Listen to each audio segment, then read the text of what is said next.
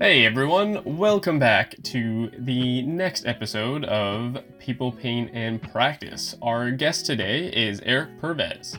He's an RMT educator and healthcare researcher based on the island in Victoria. In this conversation, we touch on many things, such as his journey into the profession and opening up his own clinic, Achieve Health, as well as how his perspective on clinical applications has changed over the years, especially after reading Explain Pain. So kick back and relax so you can enjoy this phenomenal chat with Eric Pervez. Eric, thank you so much for joining me on the show today to have a excellent conversation. Thanks, Dean, for having me. I'm happy to be here. Wonderful. So you are a fellow RMT in BC, but you're on a sectioned off piece of land on the island, hey? That's correct, yeah. I in Victoria, BC. Wonderful. So can you tell us a bit about your journey into this profession and how you got where you are right now? So I think it all begins when I was in university, my first year at university, I was playing on the UVic soccer team, and I had experienced a number of injuries, and we had a team physical therapist that she referred me to RMT, and I was just completely enamored with it and with who he was and how great I felt after the treatments, that it kind of planted a seed that I knew this was something I wanted to get into. So I kind of became addicted to getting massage and manual treatments. I just loved getting it done. And I decided, in my mid-20s that maybe I should do this for a living. So I went back to massage school, and I've been practicing for just close to 13 years now. Right on. Yeah. And I own a clinic in Victoria called Achieve Health. I co-own it. My business partner is actually a chiropractor, and it's been a great journey. It's been a lot of work, but I'm really happy to be where I am. So you started this whole journey from an injury, then, it sounds like, eh? Yeah, exactly. I had a hip flexor type problem, and it just the massage was the one thing that helped me to get back on the field, and I was quickly thought that there was something magical that was happening there that I wanted to learn. Right.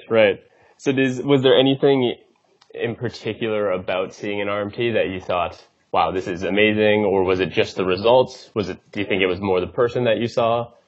I think it was all of the above. I think the person I saw, I really clicked well with him. We had a really good kind of therapeutic relationship, and then the results, and it worked. If it didn't work, and if I felt worse, then I would have never gone back. But I thought it did everything I needed and wanted, and so that was kind of my go-to therapy for years.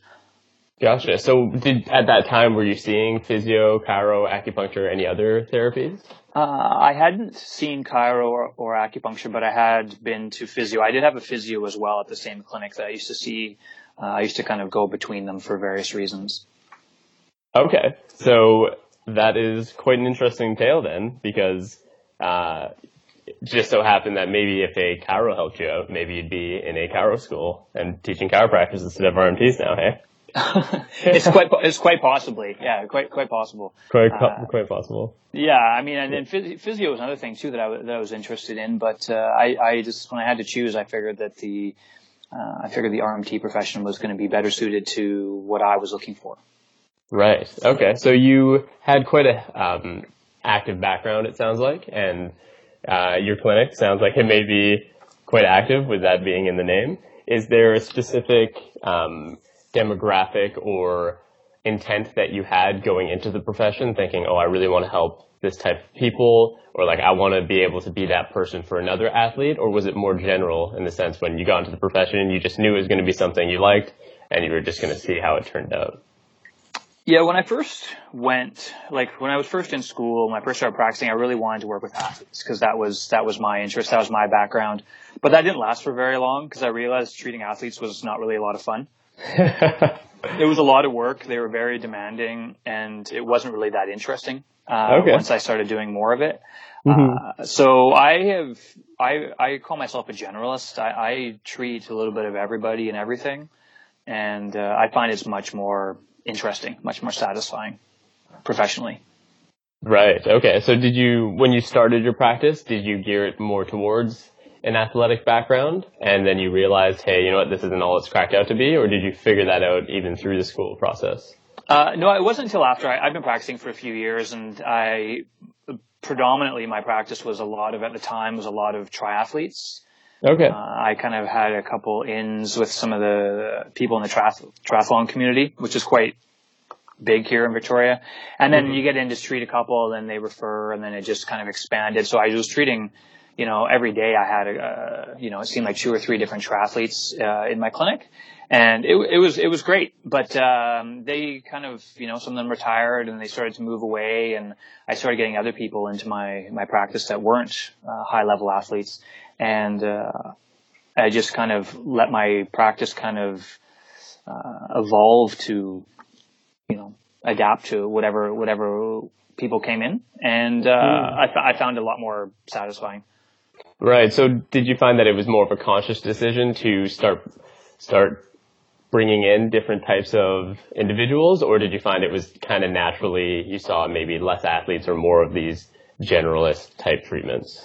Yeah, I think it was more of a natural progression. I stopped seeking out certain populations like athletes and just kind of people that needed help started filling in those holes in the day. And I felt like the treatments I could give or provide to people that weren't these athletes, high-level athletes, it seemed a lot more significant. Athletes were always out there beating themselves up and always preparing for events and stuff. So I kind of felt like you were just part of their team, which was great. But I felt like I wasn't really having much of an influence on their overall well-being. Right. And did you find that when you started treating different populations that you had a bit more of maybe an integral role in being this person that could really make a change in their life? Yeah, I think I felt like it was more. I could influence, healthy behaviors or influence, how they were dealing with whatever physical problem they were having.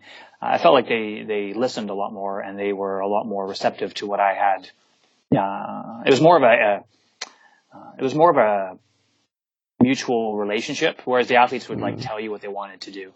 They told you what to do, and you really had no say either to give them what they wanted or they would just go find someone else that gave them what they wanted. And after a while, that started to bug me because I started having to do the types of treatments that I didn't think didn't make a lot of sense to me, and so I ended up doing it and being rather reluctant to do it, and that wasn't very satisfying.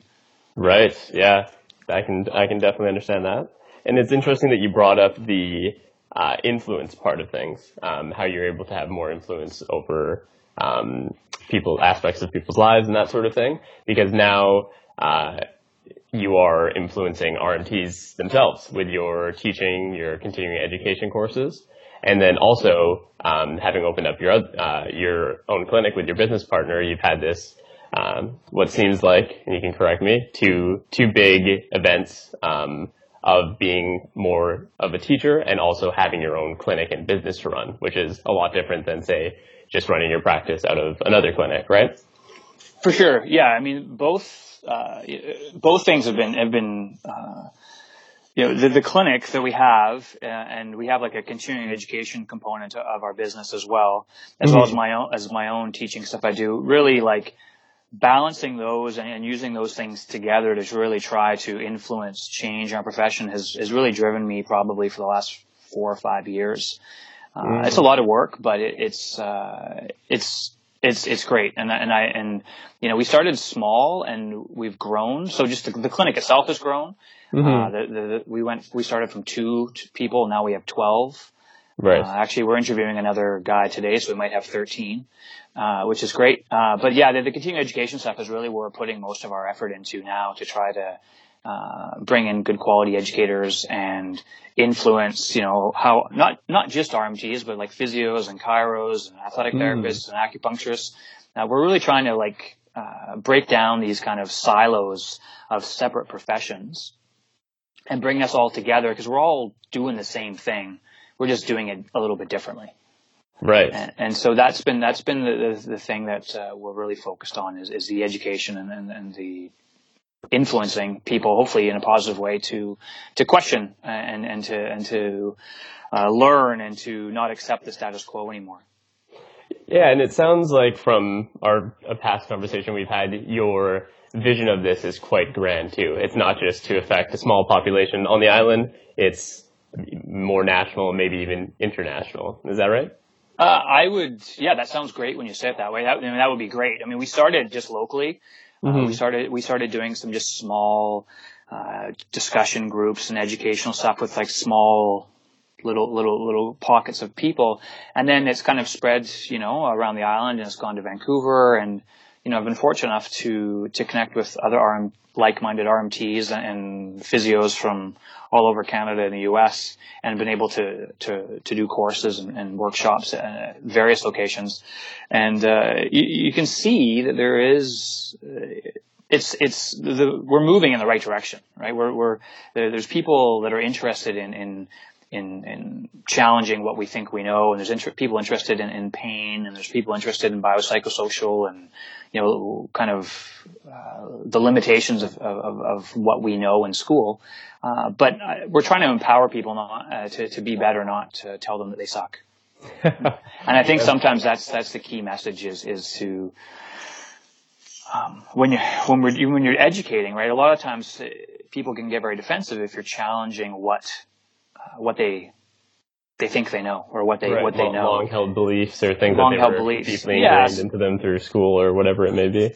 Yeah, exactly. So what our grand vision is to hopefully create like a critical mass of RMTs that are willing to say, we can be better.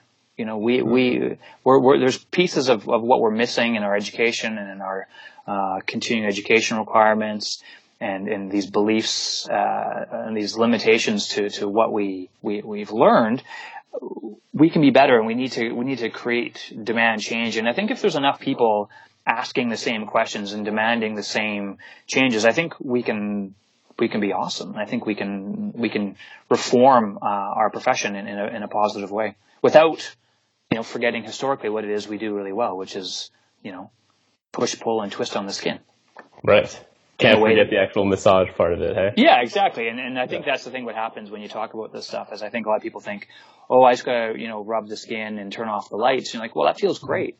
But you can use that stuff with a greater with the change in a narrative and empowering patients and learning some movement and exercise principles, which are all within our scope. And you can be a way better therapist. That's what we're hoping. That's what the kind of things we're hoping to do. Yeah. So you mentioned that there's a few maybe pieces missing in maybe the curriculum as it stands for RMTs and CECs, if you could pick out 2 or 3 things that you feel would have the greatest impact if they were changed or replaced with something in the curriculum or CEC, could you pick out a few things like that? And then also, where does your passion or drive come in order to make these changes come into reality? Because there's one thing, some people are very interested in it and doing a lot of research and making changes in their own practice, but they don't quite have the drive or ambition that you do to make the change more widespread. So if you could pick out a few things that would be big changes, and then why is that important to you? And do you think you have an idea of where that comes from? Okay. I can try and answer that. So I think the number one thing that I think would make the hugest difference in our curriculum was an actual understanding of pain, like a proper course on pain and the science of pain and how that relates to everything. Because the number one thing that brings people into our clinics to see us is people hurt. Right. And so I think if we actually had a proper, like kind of a biopsychosocial understanding of pain, and that was one of the earliest things we learned in school, I think that would completely change how RMTs think and reason when they graduate. Because what we learn in school, and this is still the way it's taught now, and I know in some schools they have really good instructors that are kind of, leaning towards teaching biopsychosocial stuff. But I think for the vast majority of people in school, they learn that it's some type of pathoanatomical problem. They realize that there's a tissue-based problem for everything, which makes sense more in acute conditions, but not in chronic or persistent conditions. So I think understanding pain would be the number one thing that I think would be fantastic in our curriculum, as well as I really think that there needs to be an evidence-based, science-based understanding of and questioning of literature, like scientific literature, because it's in the competency documents and the foundational knowledge documents. They talk about evidence-based practice and patient-centered care, but that stuff isn't actually taught in the schools very well. And I know in all the teaching that I do, I always ask these questions, and I never get an answer from anybody that actually has learned that stuff, which I find very, very unfortunate. And I think it's kind of negligent on behalf of the schools to graduate students without those two core components. Because if you understand research, and you can understand how to critique things, and you understand the basic scientific principles, and you understand pain, then it makes your learning journey as you grow as a professional much, much greater, much better. Yeah, and I think those are two amazing points and very well articulated, because they lay a bit better of a foundation to base the rest of the knowledge or skills that you learn upon, right? And just exactly. Like you said, having the right critical thinking skills in order to deal with various things that come up. As a generalist like you, you see a wide-ranging, I'm sure a very wide-ranging demographic, from acute injuries, maybe still some sports stuff, maybe some chronic things. And if you don't have an understanding of the pain, or if you're not able to accurately decipher and understand research, then it's harder to base your treatments off of something that has a good foundation, right? Brilliantly said. Yeah, you said it way better than me. Yeah, that's great. I totally agree, because if you can lay those principles, those foundations early on in your schooling, then you can build on that, rather than learning all the stuff that you don't really need to know and then trying to deconstruct that in practice. And there's actually one of my favorite research articles. There's a couple of them, research papers that were done by RMTs in Canada that doing their graduate studies. They look. One was Danelda Gowan, who she did a study in Saskatchewan, and she looked at the evidence-based practice behaviors and beliefs of RMTs there. And her research found that what you learn in school, something like 60% of RMTs if their information is brought to them that contradicts what they learned in school, they're unlikely to change their practice, beliefs, and behaviors. 60%, eh? About that. And there's another woman whose name is, I can't remember off the top of my head, but she's in Ontario. And she did another one too on looking at evidence-based beliefs for RMTs, and found that most RMTs, when information was brought to them that wasn't supported by research, they didn't know that. They thought it was true. Right. And it's basically because there's a lot of these beliefs in our profession which are unsubstantiated, but which are passed on from generation to generation of RMTs. And I think that if you learn proper processes and foundations, like you said, in school, I think you wouldn't see as much that significant findings in the research. Do you notice that as an educator yourself? Say when you hear from this research, you mentioned that, say, 60% of people or RMPs don't really change their long-held beliefs. Do you notice that as you're trying to make changes or doing your CECs? Do you notice whoa, we have to really go slow to deconstruct these people's beliefs, or not even just deconstruct them, but in order to give them new information for them to critically think about? Is that something that you've noticed to be true in your own experience? Yes. I mean, I've been doing this for a few years now, and in the early days, I basically used to just vomit information at people and say, here you go, now change what you're doing and what you're thinking. And It wasn't received very well, and it kind of, I sucked at it. I wasn't very good. I just had information I wanted to get out. Mm-hmm. Over the last couple of years, particularly this last year, I've really softened the message to try and be more inclusive, to not have people feel like I was, approaching the whole process negatively. And I found that when you soften the message and you start getting people to ask questions, they start to realize that, oh yeah, maybe what you're saying makes more sense. So rather than just pushing knowledge on people, trying to get people to ask questions and getting people to have a little bit of dialogue about it makes a big difference, because people realize that, once you hear the limitations of the old kind of tissue-based stories and the old rationales about pain, they realize that, oh yeah, what you're saying now makes a lot more sense. But there is a lot of resistance, and there's always people that get upset. But I found that I used to do just a 1-day course, and now I'm doing a couple 2-day courses. And I found the 2-day courses makes a big difference, because people can go away and they can think about it overnight, and they can have a glass of wine or whatever, and then come back the next day and say, okay, so what are you saying when you say this? And then you can have a chance to kind of engage them again. Right. I found with just the 1 day was never enough. So, yeah. Yeah, that 2-day definitely sounds like it could be a critical component. But I think so. Just gives more information, more time for people to process. Right, more time to process. Yeah. So we did kind of skip over the passion part for you. There is just to bring that back around, do you think there is a source of that you can touch on? Yeah, I think, what I noticed was, I remember early years my practice, so when you'd get people that came in that had these painful conditions that, they didn't make any sense. They hurt all the time, all over the place. There was no recent injury.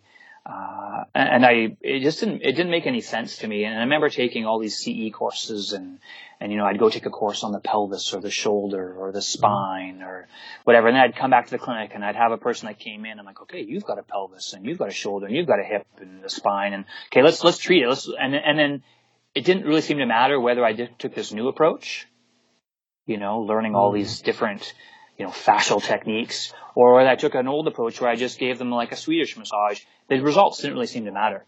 It didn't make sense. So I knew something wasn't making any sense.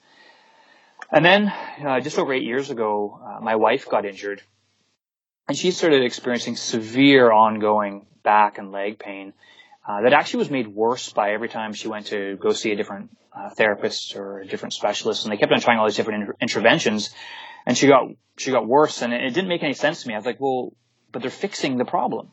If tissue is the problem, if the structure is the problem, then what's wrong with you? Why are you not getting better? Right.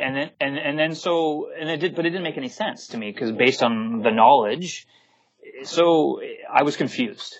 Right. So in an effort to understand, I started trolling on social media. I started reading books and articles about pain, started asking a lot of questions. And once I read Explain Pain, everything kind of clicked, and things started to make a lot more sense. To me, I was like, oh, this is perfect. This makes all the sense in the world, moving away from like tissue-based rationale to like the nervous system and neurotags and all these pain being something more than just a problem in the tissues and a problem with structure. And so this led me to go to the first ever San Diego Pain Summit in 2015. And when I went there, I met a large group of like-minded professionals from all over the world. And we were all asking the same questions. And we were all on our own journey to better understand pain and the role of manual and physical therapy in the treatment and management of those who hurt. And it really, I left feeling like, oh my gosh, I'm not alone. There's other people out here that are asking the same questions and who have the same frustrations as me. So when I came back in 2015, it was February 2015, I had this renewed passion to make change. So within 2 months, I applied to UBC, to the Master's Rehabilitation Science program. I started putting information together and research to try and do a pain science course. And I started just getting together with buddies for coffee and beers and just asking questions of them and talking about the stuff. And it just kind of, everything was received so well. And the more I've learned and the more people I've been able to chat with, the more people I've seen that are being influenced by the stuff that I'm trying to do, it's made my passion more and more and more stronger. And I really I'm just as excited about this stuff now as I was, 3 or 4 years ago.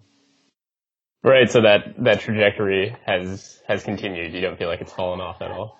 No. And I think it's, like even being at, when I met you 2 weeks ago in person at Jen's little pain science discussion group, and you see the people that are there and the excitement that people have for this stuff, it just makes me like more determined that this is the right path. This is the right trajectory to be on. And I'm very passionate about it. And, I love to see that there's all these little groups of people all over the place, starting to, try and integrate this information into their practices. Yeah. And so integrating it into your practice, you've started your own clinic. Achieve Health. Is that what it's called? Yeah. Achieve Health. Can you give us a bit of a rundown on what drove you to open up your own clinic and how you are building a ethical practice as opposed to an economical practice, which is a wonderful article that you wrote on your blog Thank you. that I really resonated with. So could you give us just a bit of a rundown on the beginnings of how that clinic shaped up and how you got to 12 or maybe later today, 13 people at the clinic?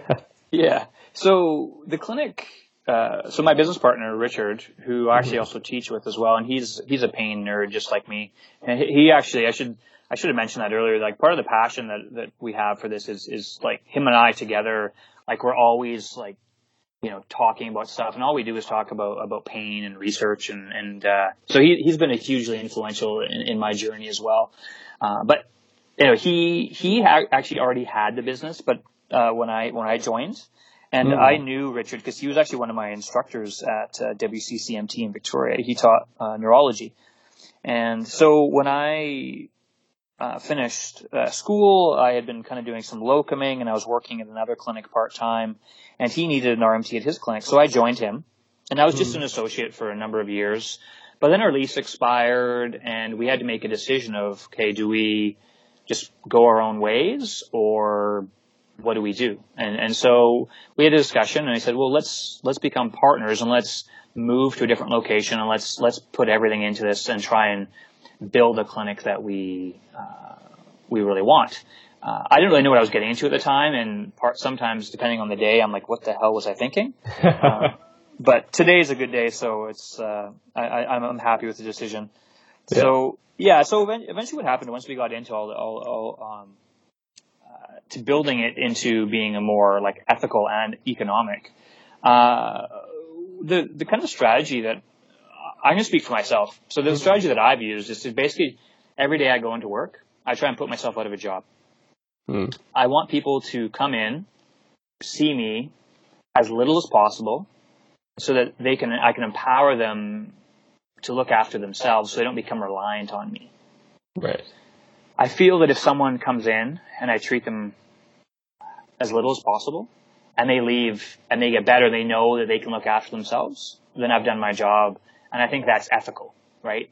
I never say don't come back to see me, but I always say try this first, and then if you don't feel better, give me a call. And I find that's way more empowering to the patients because they feel stronger. They feel like they don't need me, but I'm more of a facilitator and a coach to kind of give them some advice and sometimes, to massage and make them feel better and calm things down. But I feel that's a lot more interesting as well because I don't have a practice that's consistently of like the same people every week or 2 weeks. Right. And I think so to make that economical, I think what's happened is I over the last number of years, I've been able to change my practice from being somebody that just saw people all the time. But I had because there was only so many hours I could work in a week, I was limited by how many patients I could see, like how many different patients because I was seeing the same ones all the time.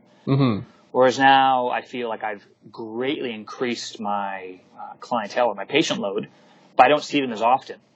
And so I'm actually probably more busy now than I was before because I just constantly have people like always able to kind of cycle in for care without having the same person take that Friday at 4:00 appointment every week for like ever. Forever, yeah. Yeah. Did you find that it took quite a while to build up that much of a client base, or did you feel that since you shifted that perspective to you being more of a facilitator or a coach and really helping people, that drove more people than you expected into the business? Yeah, I think there was probably, I think there was probably, at a time, there was a slight decrease in like how full or how busy I was. Mm-hmm. And that's, I think, just because I was trying to tell people, I wasn't really sure about how to deliver the message. So I think sometimes it came across as, you don't need me, go away. That's not what I was saying, Yeah. but I think that's how it came across. But Right. I think once people felt more empowered and felt better, and they're like, this is the guy that, I feel better. I see him. He's great. I'm going to refer all my friends and family and coworkers. So it didn't take very long. Like maybe I had a slowdown of, 4 to 6 months maybe, where things weren't as busy. But eventually it picked right up again, and I got just as busier because everybody was sending people in, and it was great. Is there anything that you look for in particular when you're adding people onto your practice? Because you have it doesn't sound like you would hire just anyone. You have a certain mindset and a certain philosophy towards treatment and the profession. So is there specific criteria that you look for when you're interviewing or adding on a new clinician, whether it's an RMT, chiro, whatever the discipline may be? Yes, we're very, very picky. We're very, very specific. We are lucky that our clinic everyone's kind of on board. And the big thing with us is we really wanted people that joined the clinic to be, we wanted everyone to get all the patients that come to see us to have the same message regardless of who they saw. Mm. So we've had people come in that are completely they won't fit, and so we won't hire them. But we've been really lucky that most people that are coming to join us are people ask to come work with us because somehow we've built a reputation where people that are thinking like us want to come work with us because the clinics they're at, maybe they're a chiropractor and they're working in a clinic that's all full of like subluxation based kind of chiros, and they're like, this doesn't fit with what I want to do, so they'll search us out. And same with physios. We've had physios that have come joined us for the same thing because we're providing a different type of environment and a different type of framework within they can work under. Right. So you think that the reputation you've built has started to filter out certain people, and you're kind of getting a more specific. I think so. Yeah.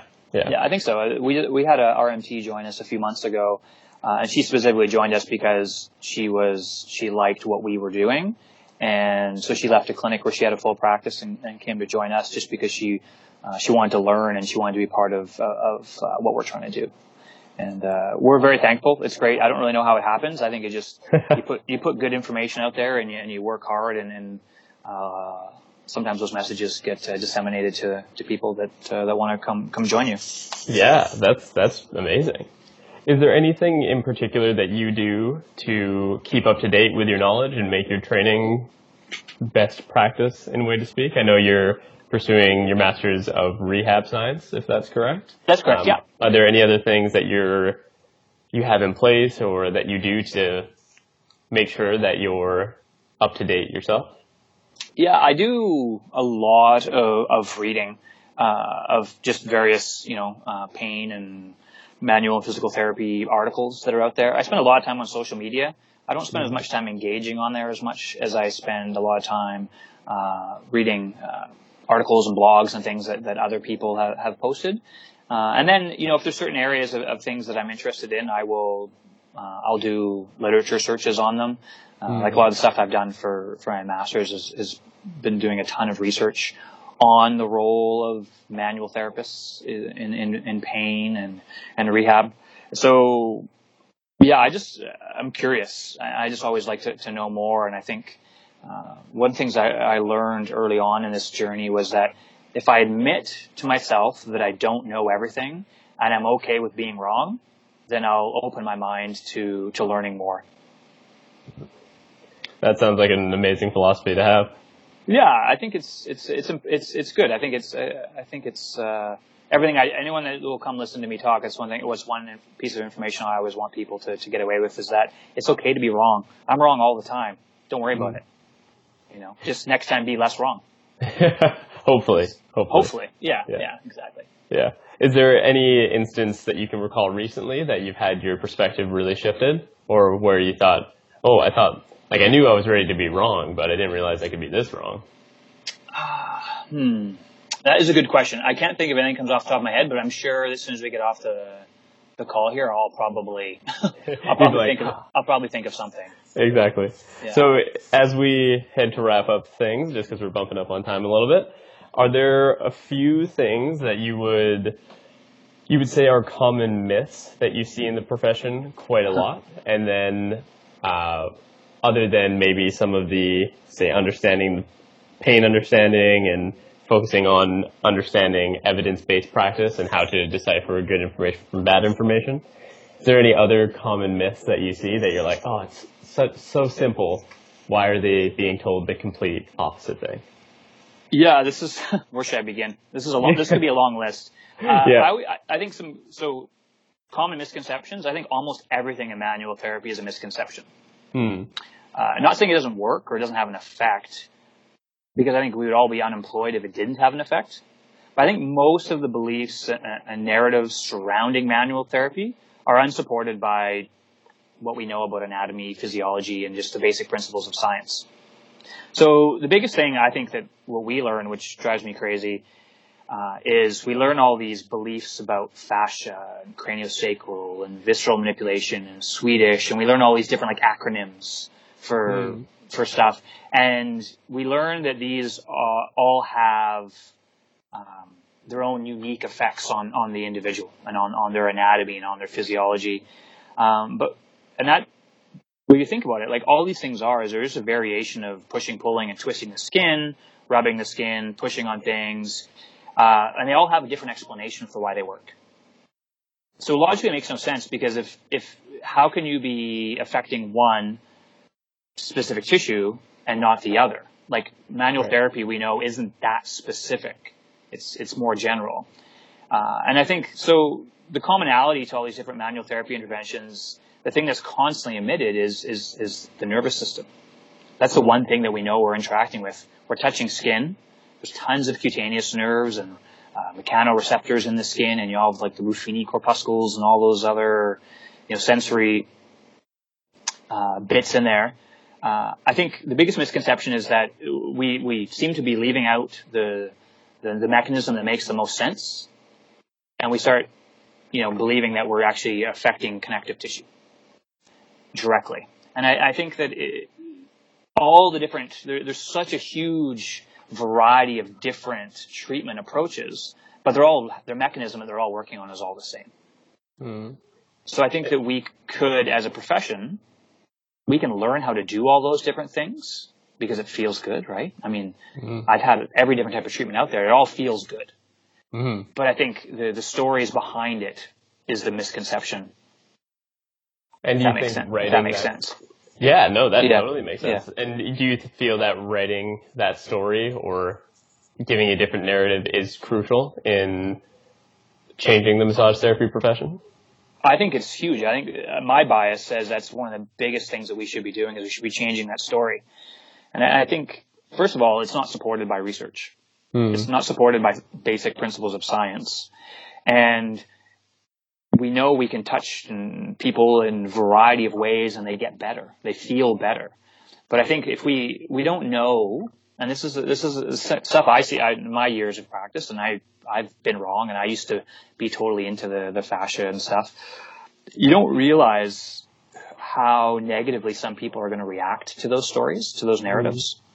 Some people may hear their narrative about having an upslip pelvis, or having their sacral rhythm's not appropriate, or they have a liver that's not moving properly, or all their problems has to do with connective tissue adhesions, or and those kind of stories. Some people don't care. There are certain people that will really hold on to that, particularly people that are in pain for a long time. It seems they'll really hold on to this tissue problem that's blaming, that they can hold on to, says, this is why I hurt. Right. And I think if we can change that narrative to being something that's more empowering to the patients and not blaming their body part for why they hurt, then I think that we can have a much more greater influence on their recovery. And that's what I do with my patients, is I never ever tell them a story that I feel might be harmful to them. And I find people respond really well to that. Yeah, and I think that's perfectly put and a great way to segue off this chat. So thank you for that. No, Is you're there welcome. anything that you would like to leave as resources that people can go to in order to either learn more about this information or to find out more about you, your courses, and your clinic? Yeah, so I have my own website. It's ericpurves.com, ERICPURVES. I have some blogs on there. I have a listing of most of the courses I'm teaching. I need to update it. I haven't added 2019 stuff on there yet, I don't think. And my clinic's website is achievehealth.ca, and there's a button on the top of the page that says courses and workshops. So if anyone's looking for continuing education courses that are all science-based courses that will be different from what you would probably take from most other CE courses, we have a listing of them on there, and that's updated frequently. And I think we have 6 or 7, maybe 8 courses scheduled for 2019. And they're not all up there, but most of them are right now. Excellent. Well, once again, Eric, thank you so much for joining us. Yeah, thank you, Dean. Wonderful. Thanks for having me.